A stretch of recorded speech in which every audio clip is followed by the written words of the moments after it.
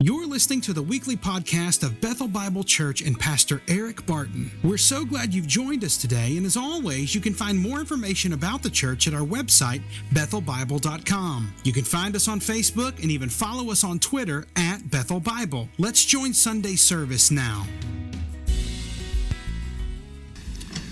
Thanks, Matt and team. So glad that you're here. I want to say also welcome to worship at Bethel, the downtown campus of Bethel Bible Church. I'm Eric Barton, and I get to be the pastor down here. And it is my delight to be with you.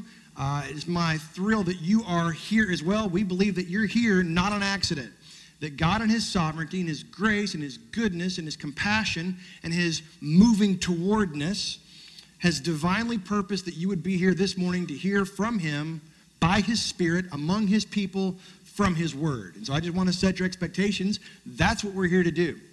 By the way, if you are visiting with us this morning, we also want to say a special word of welcome. We would be super honored if you would look in the seat back pocket in front of you and find one of those 5x7 cards, fill it out with your contact information, let us know how we can get back in touch with you, and we would love to follow up and see if we can get you connected or how we can be praying for you. We want to do anything that we can to help people get integrated into the warp and the woof of what's happening here at our church.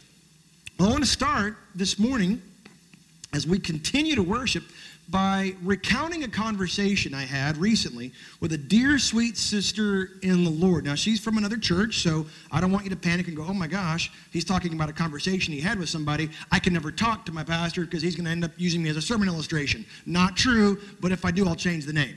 Okay? No, I'm kidding. I would never, ever do that. But I was talking with this very sweet sister in the Lord, and she said, I'm really struggling through what does it mean in the Bible when it says that we are to take up our cross and follow Jesus. I said, well, what do you think it means? It's brilliant pastor's tick. Now, if you don't know what to say, well, what do you think it means? And she said, well, everything that I'm reading is telling me that it means I'm supposed to ratchet up my commitment to follow Him. I'm supposed to really do better at obeying Him. And I winced and she saw it. And I said, well, how's that working out for you? She said, well, I have good days and bad. I said, okay. So what about those times when even though you are committed to doing what He wants you to do, you don't? Even though you know what you're supposed to do, what about those times when your commitment sort of flags and your obedience wanes? Then what? She said, yeah, that happens a lot. I said, does that ever produce joy? And she sort of sagged, and sensing an opening as a guy who has never been burdened with a mercy gift, I leaned in. And I said, so what you're telling me is simply trying harder to be better, to do more, is actually stealing your joy rather than producing and giving. She said, well, I guess so. I said, I don't think that's the call of the New Testament. What if there was a way to simply persistently be mindful that it is finished? And all you really have to do is persistently practice His presence. To be mindful that all of the work that needs to be done has been and is finished at the cross of Christ. It's done. Wouldn't that produce joy? This is what we call in homiletics a got her. She said, oh yes, how can this be? To which I said, please open your Bibles to 1 Samuel chapter 17. Please open your Bibles to 1 Samuel chapter 17. We started last week a new sermon series for this whole spring semester about the life of David, the life of King David, this shepherd, warrior, poet, and king. And one of the things that we started last week is this fundamental, foundational truth of how you study Old Testament characters, how you study Old Testament narratives and stories. And the most important thing to take away is when you study an Old Testament character is always, without exception, every time, make sure you apply it to Jesus first. You cannot read a story of Moses, nor Melchizedek, nor Joseph, nor Noah, and think, what does this have to do with me? If you do that, you have degenerated the scriptures down to nothing more than a very thick collection of Aesop's fables. which are powerless to transform and redeem. No, the Old Testament is telling us everything about Jesus. Why can I say that? Because Jesus says so. In the Gospel of Luke, chapter 24, verse 27, as Jesus is walking behind two grieving disciples post his crucifixion, he's also alive. He is risen. But they don't understand or appreciate this, and so Jesus walks up behind them, and he tells them in Luke 24, verse 27, let me explain to you how all of the scriptures are about me. He explained to them all of the scriptures concerning himself. Can you imagine how that conversation went? Where Jesus says, oh yeah, that story? See, you don't get it because you've applied it to yourself first. Fail. Oh, that story, you want to talk about that story? Yeah, you think that's about you. It's not, it's about me. Oh, that story? Yeah, you think that's about you too? It's not, it's about me. Which leads us then finally to our passage this morning. And I'm just going to warn you, it's a big one. And it may be the most familiar passage in the Old Testament, quite candidly. A very familiar story. It's the story of David and Goliath. And immediately when you hear that, the vast majority of us, a switch goes off and go, click, got it, heard it, know it. And you're supposed to go find 5 smooth stones in the river of life, and you're supposed to face your giant, when your hot water heater leaks. You face that giant, and the Lord's going to slay that leaky thing. Well, maybe there's a whole lot more going on in that passage. Chapter 17 is so jam-packed. I have had my spinal fluid totally carbonated all week long in studying this passage. And so I hope to sort of just get through this. It's a long passage, but there's so much here. I want us to just spend some time on it. So I'm going to walk through the passage. Just going to sort of comment as we read all of this through, and then I'll see how this applies to our Lord and Savior, and therefore what that means to us at the end. So 1 Samuel chapter 17, I'm going to begin reading in verse 1. 1 Samuel chapter 17 and in verse 1. Now, the Philistines gathered their armies for battle. Ooh. See, when you hear this, I want you to think of you being like a collection of 10-year-old children in ancient Israel with Samuel gathering all of you around. And Samuel, the wise old sage and prophet, is gathering all the children to tell them of the enormity of the faithfulness and the power of God Most High. And so he's going to tell this great epic saga. The Philistines, they're the bad guys, the worst of the worst. They are to be feared in all Israel. Now the Philistines gathered their armies for battle. So what's going on? Saul is king in Israel. David has already been anointed king of Israel. So Saul has now been rejected. David has been anointed, and yet Saul is still on the throne. Now, Samuel's going to give us some place names because he assumes that we as a group of 10-year-old children sitting around his stool understand where all of these things are. So here's what he says. The Philistines gathered their armies for battle, and they were gathered at Sokah, which belongs to Judah, and encamped between Sokah and Azekah in Ephes Damim. Now we're supposed to hear that and kind of shriek. Like, no! They can't be that close. The Philistines, the bad guys, these Philistines are the warring, seafaring peoples. The Israelites were not a sea people. They were agrarian. The Philistines actually originate from the island of Crete, and they've mastered metallurgy. They have weapons, they have armor, they have technology. It'd be like the ancient Roman Empire marching into South Sudan. Like there's no comparison technologically. And even in a matter of resources. And they have gotten as far as Azekah. Azekah means cultivated ground because it is in the fertile heartland just to the west of Jerusalem. It's a gate city that prevents any invading army from making its way into Jerusalem. Azekah's founded some 3,000 years before Jesus. It's 5,000 years old to us today. And the Philistine army has come from the Mediterranean coast, and they've marched inland over 12 miles. They're very close. If they take the gate city of Azekah, it is a cakewalk just to go in and take Jerusalem. There will be nothing to stop them. It's sort of like if they make it past the square in front of the courthouse, we're sitting ducks. There's nothing that's going to stop them between the square and here. It's that close. This is a very scary passage. And they are gathered in this valley between two hills at Ephes Dammim, which means the end of bloodshed, or the end of blood. Probably named because the soil in that area is kind of a reddish-brown color. So this is a very scary scene. David, you've just been anointed king. Congratulations. But Saul's still on the throne. And yet the enemies of God gather near. What's going to happen? Let's continue. Verse 2. And Saul and the men of Israel were gathered and encamped in the valley of Elah and drew up in line of battle against the Philistines. So can you see this? Two hills and a valley. On one side you got the Philistines. To the north is Israel and their army.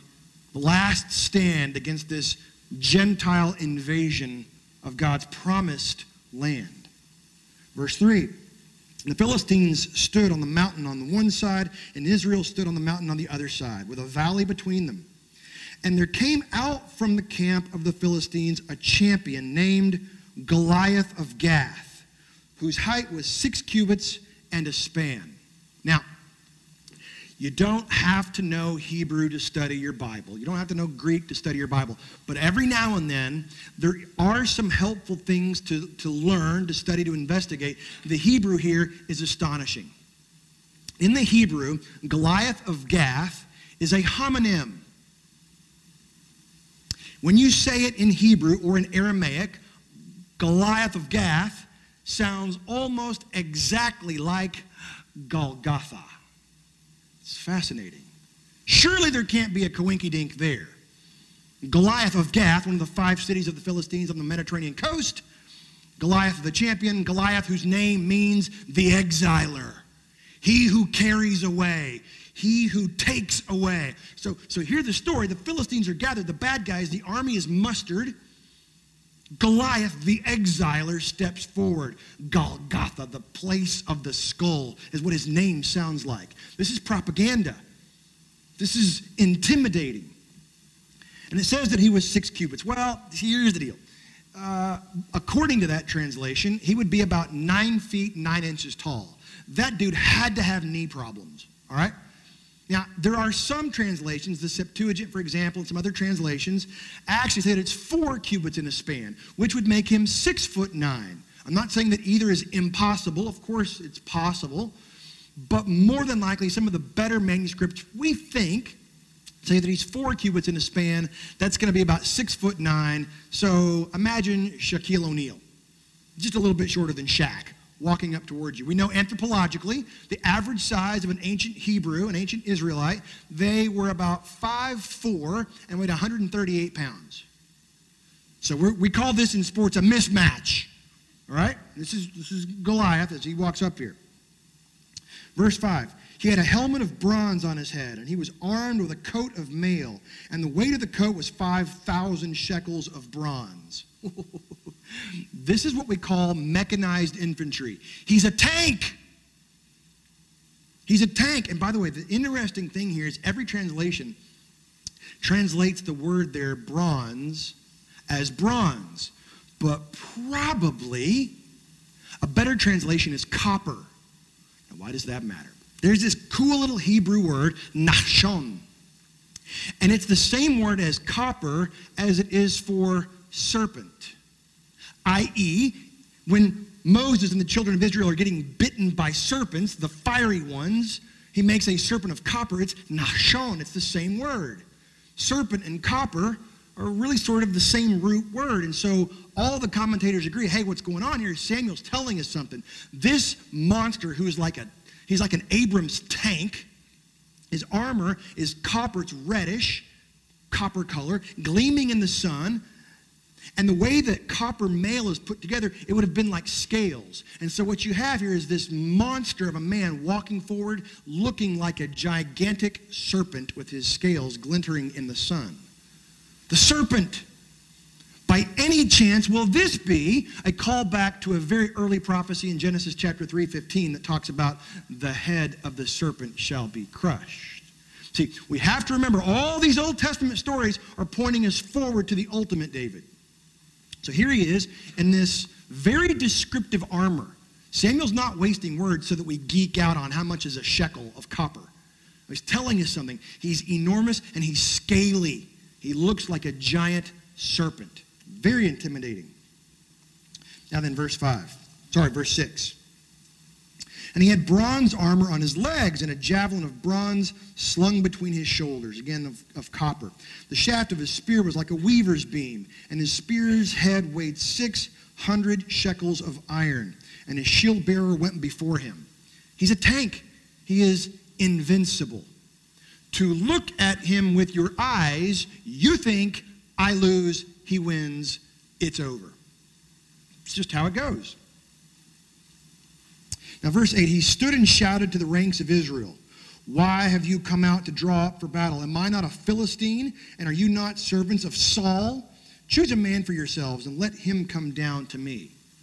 So, he taunts them day after day after day, and they simply have to take it, because no one is dumb enough to face this guy. I mean, again, it's like a 7-year-old boy with Play-Doh going up against a Roman centurion. It's going to end bad for the Play-Doh dude. This is what's happening here. Verse 9, if he's able to fight with me and kill me, then we will be your servants. But if I prevail against him and kill him, then you shall be our servants and serve us.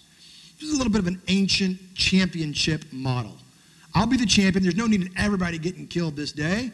Let's just make it easy. I'm invincible. I'll fight your best. He knows that Saul is king, tall, dark, and handsome. I kill your best. Who is your king? We win. The day's over. My army's still intact. Nobody has to even break a sweat. That's how it went back then. And the Philistines said, I defy the ranks of Israel this day. Give me a man that we may fight together.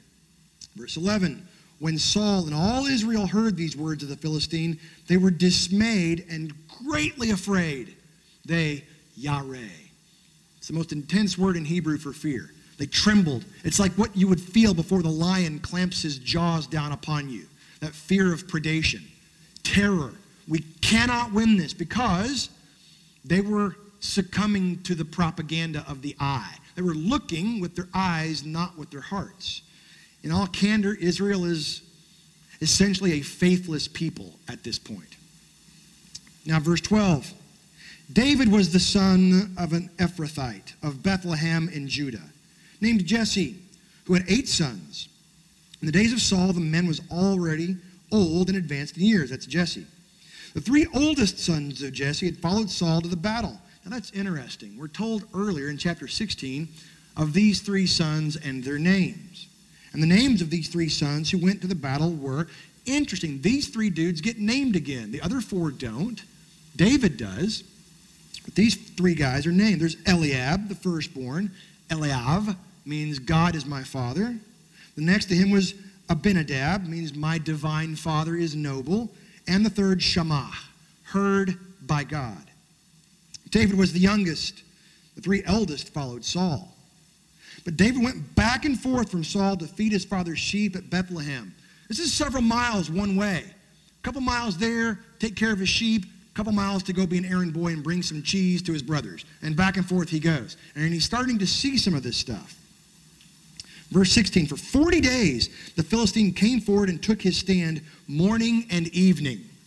Oh, this is getting old. Why does he keep doing this? Why won't he just attack? Why won't he just go away? 40 days they have to listen to this giant, serpent-like tank taunt them.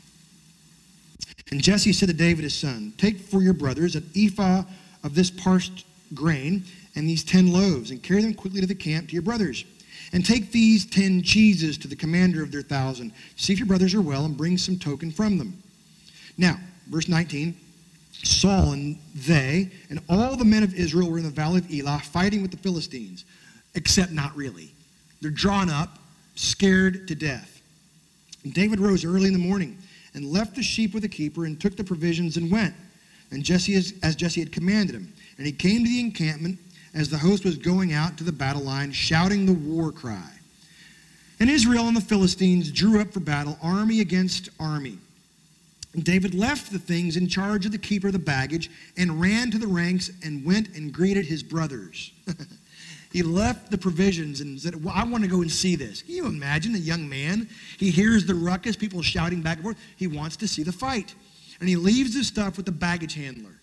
And you sort of get the impression that's also where King Saul is. Not where he's supposed to be. He's supposed to be leading his ranks down the slope, but he's not. He's back with the baggage. This is not going well for Israel. As he talked with them, behold, the champion, the Philistine of Gath, Goliath. Here it is, those words put right back together again, Gatha. He came up out of the ranks of the Philistines and spoke the same words as before, and David heard him this time. All the men of Israel, when they saw the man, fled from him, and Yahweh were much afraid. They all turned like this, and they run like they stole something. This is Israel's best effort. Based on what they see, they turn and run. And the men of Israel said, have you seen this man who has come up? Surely he has come up to defy Israel, and the king will enrich the man who kills him with great riches and will give him his daughter and make his father's house free in Israel. His family gets to live tax-free, which would be a huge blessing because God had already told Moses, when you appoint a king, he's going to tax the people deeply. He'll be given the status of son-in-law of the king, and he will be given the daughter and live tax-free. David said to the men who stood by him, what shall be done for the man who kills the Philistine and takes away the reproach from Israel? Who fights for Israel, who fights for God. For who is this uncircumcised Philistine that he should defy the armies of the living God? Notice where David's offense is placed.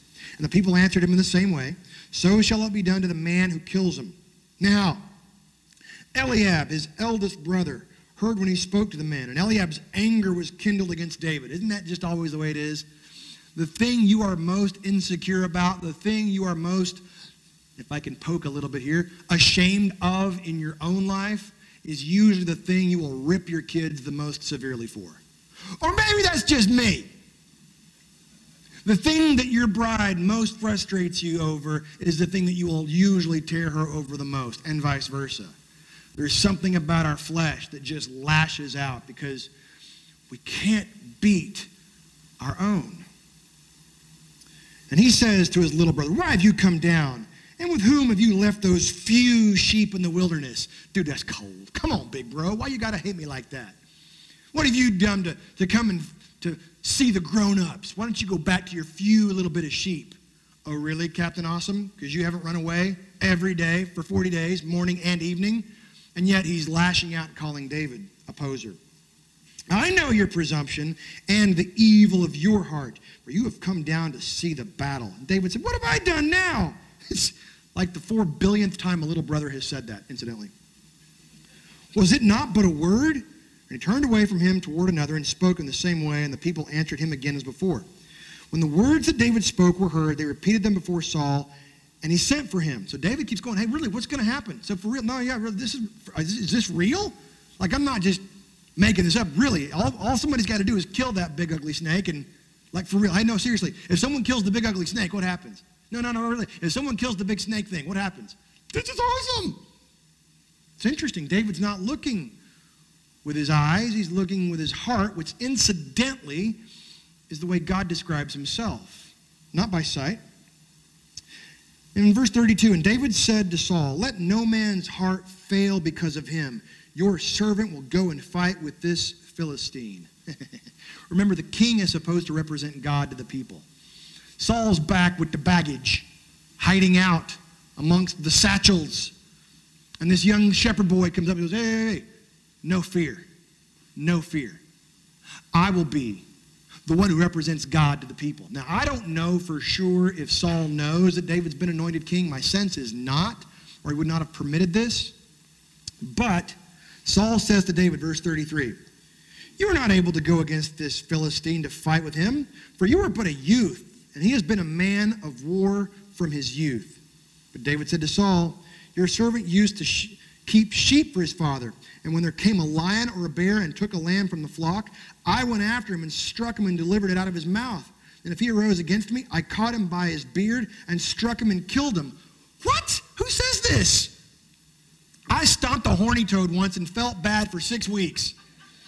Who's got the manpower as a young shepherd in Israel to grab a lion by the goatee and just jack him till he's dead? This kid's awesome.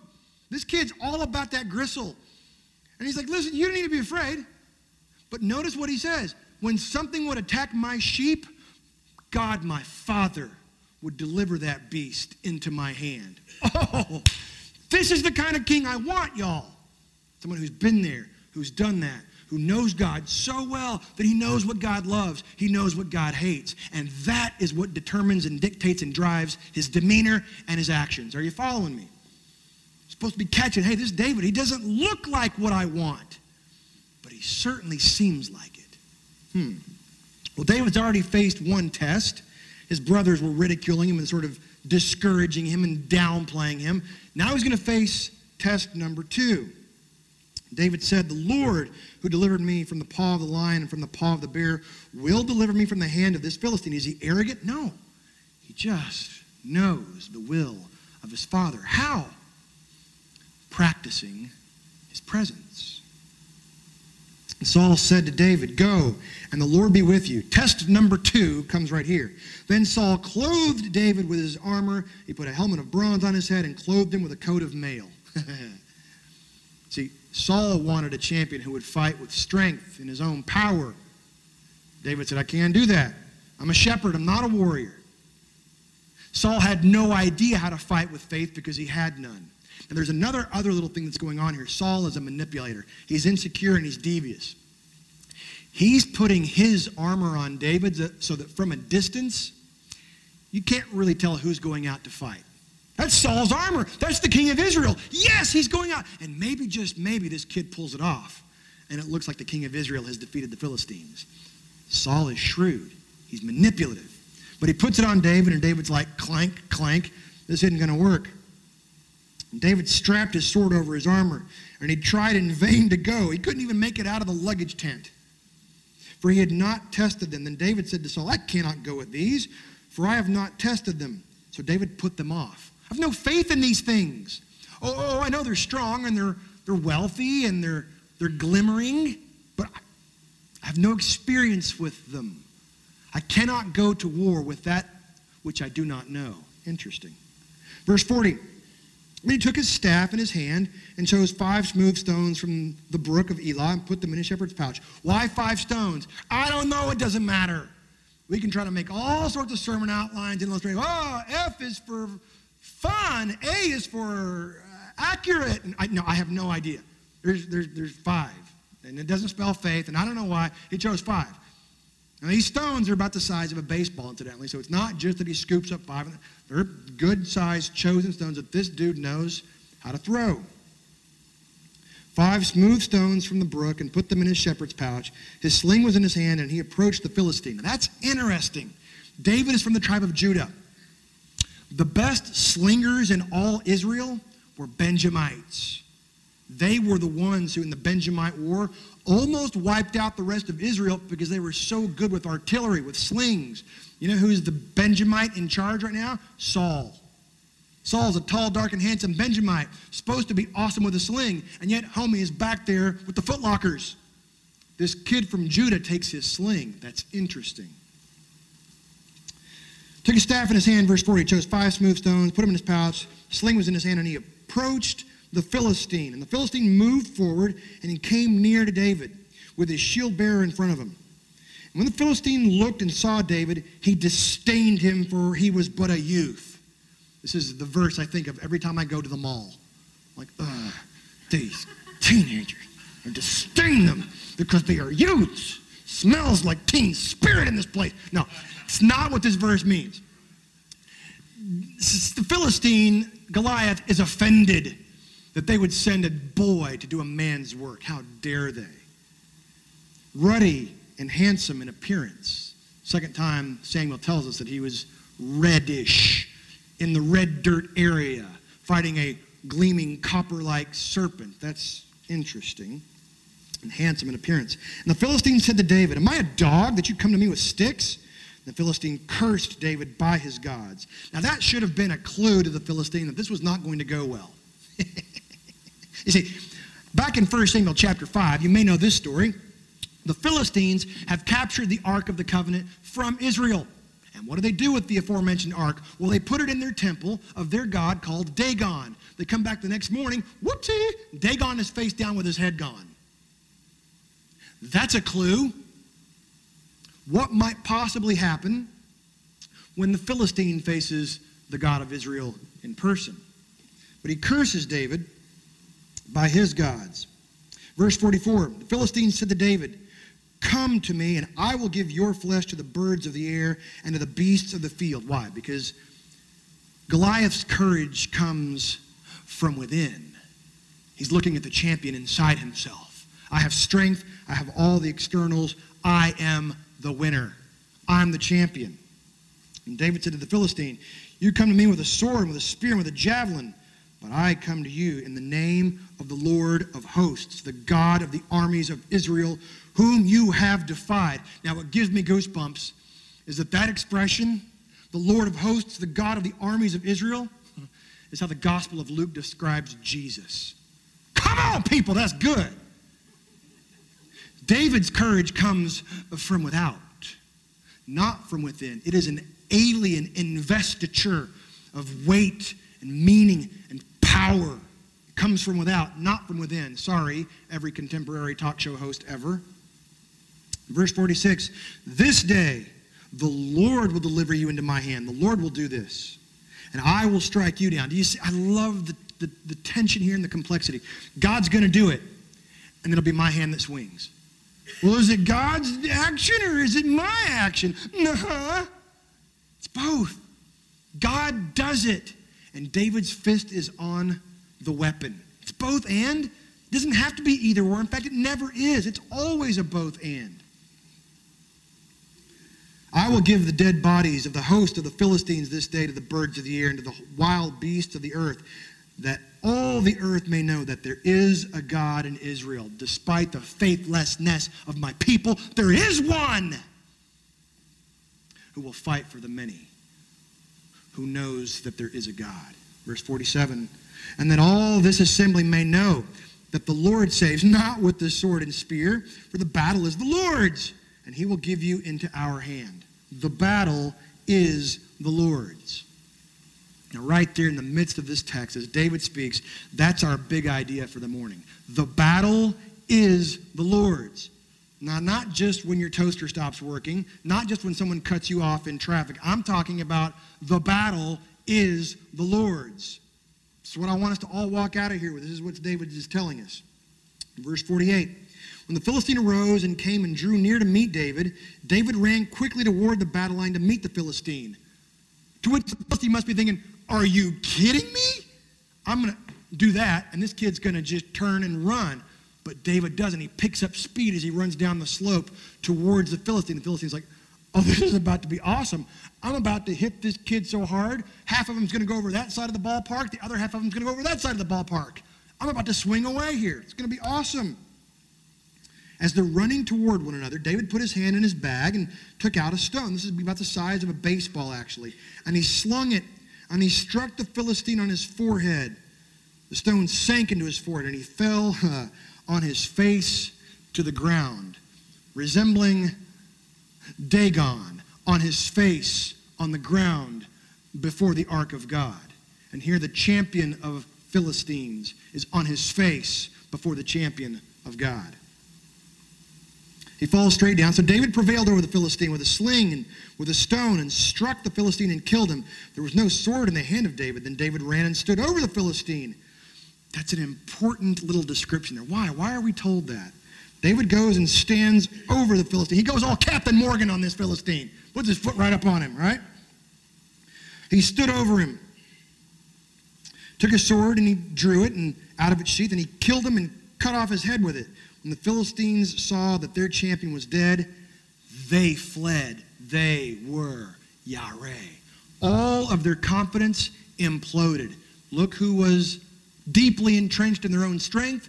Look who is now turned on their heel and run the other direction. Verse 52. "And the men of Israel and Judah rose with a shout and pursued the Philistines as far as Gath," all the way back to Goliath's hometown, "and the gates of Ekron. so that the wounded Philistines fell on the way from Sha'arim as far as Gath and Ekron, all the way to the Mediterranean coast. They are pushed back because of the actions of this one. The people of Israel came back from chasing the Philistines, and they plundered their camp. Now, this is interesting. Verse 54. And David took the head of the Philistine and brought it to Jerusalem. But he put his armor in his tent.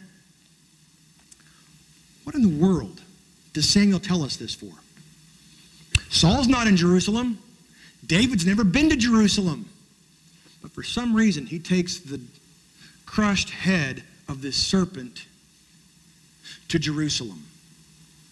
I'm convinced that as a callback, again, to Genesis 3:15, there will be one who will have his heel bruised, but he will crush the head of the serpent. And David takes the head of this giant all the way to Jerusalem, I think setting the stage for an ultimate sacrifice and an ultimate crushing of the serpent's head. Verse 55, as soon as Saul saw David go out against the Philistine, he said to Abner, the commander of the army, Abner, whose son is this youth? And Abner said, as your soul lives, O king, I don't know, which is weird because he's already had a conversation with Jesse about his son, but Saul's going cocoa by this time, all right? And the king said, inquire whose son the boy is. And as soon as David returned from the striking down the Philistine, Abner took him and brought him before Saul with the head of the Philistine in his hand. Saul said to him, whose son are you, young man? And David answered, I am the son of your servant Jesse, the Bethlehemite. I am the one who comes from Bethlehem. So it's a long saga in our Old Testament. What are we to take away from all of that? How can we apply this? Again, not immediately to our own lives, but what are we to take away? How does this apply to Jesus? But listen, I know this is a big, familiar, famous story, and we kind of can't help but try to read ourselves into the story. So I'm going to concede here. I'm going to help us out. If you really have to put yourself in the story, here's where you put yourself. Number one, we are his brothers. We are his brothers. This is application point number one. We are his brothers. Listen to the names of these dudes. His actual brothers. Eliab, God is my father. Abinadab, my divine father is noble. Shammah, heard by God. All of those things are true of me, incidentally. God is my father. My divine father is noble. I am heard by God. That's awesome. And yet, I so frequently find myself doubting the strength of my king, doubting his interest, questioning his motive, and in being so self-absorbed that when I find myself overwhelmed by my circumstances and my surroundings, I pout and get discouraged. You want to put yourself in 1 Samuel 17 and David and Goliath? Fine, we are his brothers. That's the point of the narrative. We stand there and we tremble and we run. Now, the one thing that the Israelites do teach us is this is what they got right. At least they looked at their situation and said, I can't win this one. The enemy's too strong. He will overpower me. But did you know that the New Testament comes along and says, here's the gospel. Your enemy is too strong. He will overpower you. And really receiving, really hearing the gospel is believing that to the extent that you do not try to fight. Your enemy is your own sin, your impending death, your eternal separation from God. And when you look at that serpent, you go, I can't beat that. The gospel says, that's right. That's right. But you don't have to. Which leads us to the second point of application. Jesus is a better David. As we discussed all through our Advent series, the Gospel of Matthew is trying to tell us that Jesus is the rightful heir to the line of David. He's the King of Kings. He's more David than David. He's a better David. He's born in Bethlehem, as the heir of David's throne should be. He is the fulfiller of the promises that God made to David. Now, under this sort of main point that Jesus is a better David, I have three quick subpoints. I'm just going to walk through these very quickly. Number one, God fulfills his promises by becoming that which he promised. Isn't that so cool? I would never come up with this, but I guess that's what it means to be God. God says, I will provide someone who will sit on your throne forever. And you know what? I'll just be the personification of that promise. I will be the presence. God says, I will fulfill my promise by becoming that which I promised. I don't know how you can fully appreciate or even begin to fully appreciate the glory, the grandeur, the grace of God apart from a Trinitarian understanding of God. God, eternally existing, there is one God in three persons. That God the Father sent the Son. I don't understand how you can understand pretty much the vast majority of Scripture without a Trinitarian understanding. God fulfills his promises by becoming that which he promised. Subpoint 2, the one won the victory for the many because the many could never win. If the many, all of the muster of Israel approaches the Philistines, they die, they lose. Or if any other one approaches the Philistines, they die in a pile of smear. But this one won the victory for the many. As one artist put it, he kicked against the darkness until the darkness bled daylight. Because I could never do that. The one won the victory for the many because the many could never win. Subpoint 3, the shepherd of souls is a warrior king. Our king is accustomed to putting his life in between the enemy and the life of his sheep. He's also so close to the Father that Jesus is the perfect walking around fulfillment of the will and the character of God. David knew what God wanted, but infinitely more so Jesus does. He perfectly represents God to his people. You want to know what God is like? Jesus says in the Gospel of John, look at here. Look at me. You've seen me, you've seen him. He is the one who has gone before and led with honor and valor, and he still does. The battle is the Lord's. So, we are his brothers. Jesus is a better David. But you know what's even crazy about this story? Jesus became a worse Goliath. I don't know what you think about all that Goliath represents, but Jesus became a worse Goliath. In Leviticus chapter 24, verse 16, we're told that the penalty for blasphemy is death by stoning. Interesting how Goliath dies. A little bit later on, after Leviticus, we get to the book of Joshua, chapter 10, verses 10 and 11, and we find Israel fighting a battle against some people called the Amorites. You'll never guess where. At Azekah, the same exact place where David kills Goliath. And in Azekah, God kills the Amorites. You'll never guess how. By stoning them. God rains down stones upon the Amorites. And the text is clear to say, more people died by the hand of God raining down stones than by the hand of the sword of the Israelites. Because the penalty for blasphemy is stoning. Goliath cursed David by his gods. That is blasphemy. Speaking ill against the God of creation. And you must die by stoning. And in the Old Testament, the entire community has to be a part of that stoning. Jesus became the curse.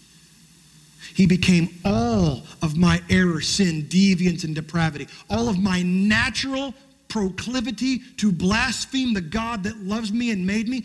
Jesus became that. Don't believe me? That's the New Testament. 2 Corinthians 5:21 says this, for our sake God made him, Jesus, to be sin, who knew no sin, so that in him we might become the righteousness of God.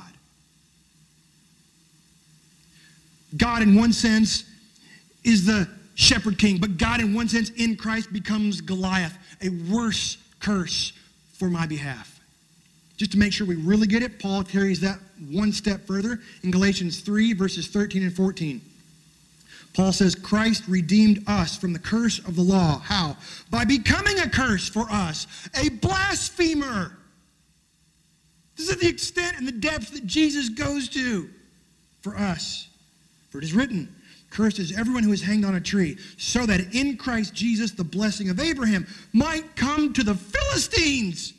You want to put yourself in the story? You're the Philistine. I'm the Philistine. And the God of Israel becomes the curse that I deserve.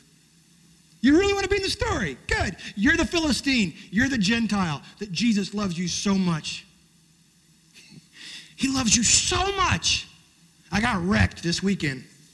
We made a tactical error as a family, and we decided to watch a vacation video of ours from 2009. And my boys were about this high. Oh my gosh. And I see them on screen, and they start talking those little tiny voices. I'm a heart patient, y'all. I lost it. I wept like I had iron shavings in my eye. And it struck me.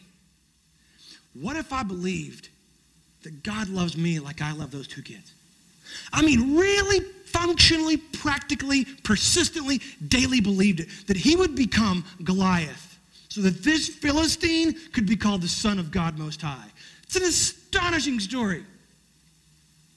Jesus became all of the ugliness of man so that we could enjoy all of the glory of God. That's how committed Jesus is. It's not about me being more committed and taking up my cross and trying harder to do more. That is a failure waiting to happen. I could never have been committed enough or try hard enough because Jesus said it is finished. So let me just say this. I know you got giants in your life. I don't care. I mean, I do care because I'm a pastor. I'm paid to care. But listen, the battle is the Lord's. There is joy available daily simply by being mindful. Oh, wait.